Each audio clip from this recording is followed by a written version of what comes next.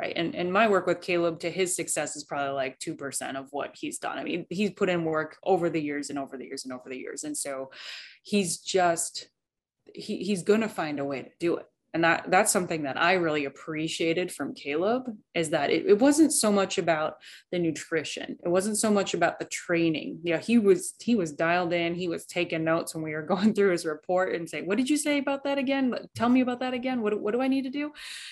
But it's that he took every word, applied it, and goes, what's next? Now what? How can I get better? What do I do next? Right? It was just the constant, what can I do better? What can I do more? Right? And so that's just why those people are the way they are. Yes, people like Caeleb or Michael Phelps have gifts, or, I've never worked with Michael, but some of the other clients that I work with are very high level athletes. And yes, of course they have genetic gifts, but I've seen somebody has actually technically a better report than Caeleb does. Okay. And so are they as fast as Caeleb? No, because they don't have those other things that he does. And that's all mental. That's just Caeleb. And that's why he's so stinking good, is he finds a way to get it done, and he's just not going to get beat. And it's just so cool. He taught me a lot just working with him, and that drive, that motivation. And I just think it was a neat experience to work with him and just see that level of, not an athlete, but just of that level of mentality. High level CEO people that I've worked with, high level CEOs, the same mentality as Caeleb. How can I get better? What do I need to do? How can I think better? How can I sleep better? It's the same thing. That's why they're so successful.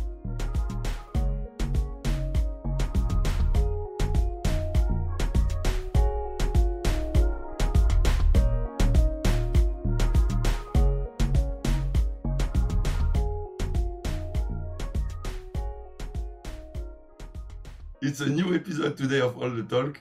I have the honor and the pleasure to receive the president and owner of Beine Wellness Building. It's going to be a conversation about science, the science of nutrition. That's what I wanted to call it.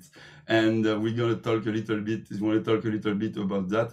So I have the honor to receive today Erica Beine. Welcome, Erica. Thanks, Greg, for having me. Appreciate it. This is awesome. I'm very, very happy. This is the third or fourth take we are doing to start the show. So thank you very much for your kind help. Erica, you were an athlete.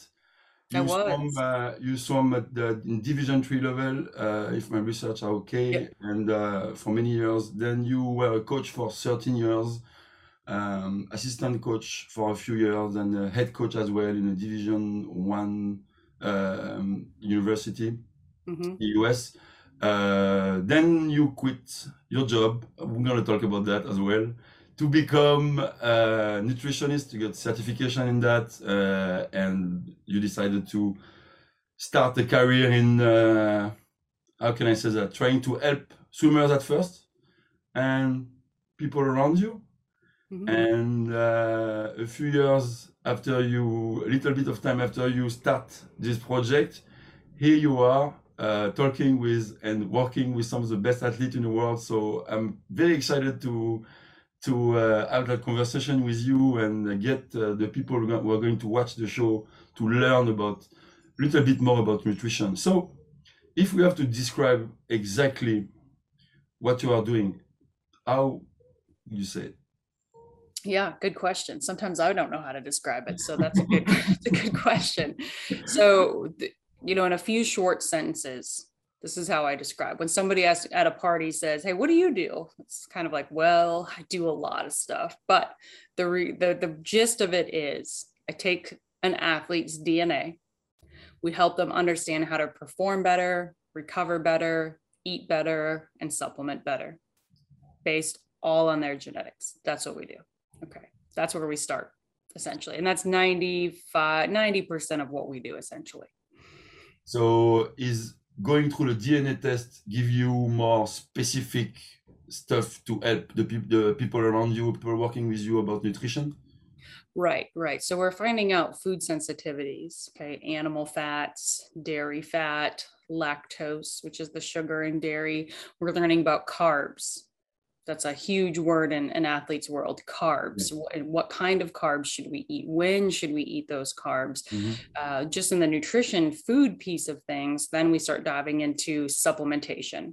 Okay. And so what supplements are you taking, Greg, that are working against your body that your DNA doesn't like? Okay. So we learn that. And if we see people taking things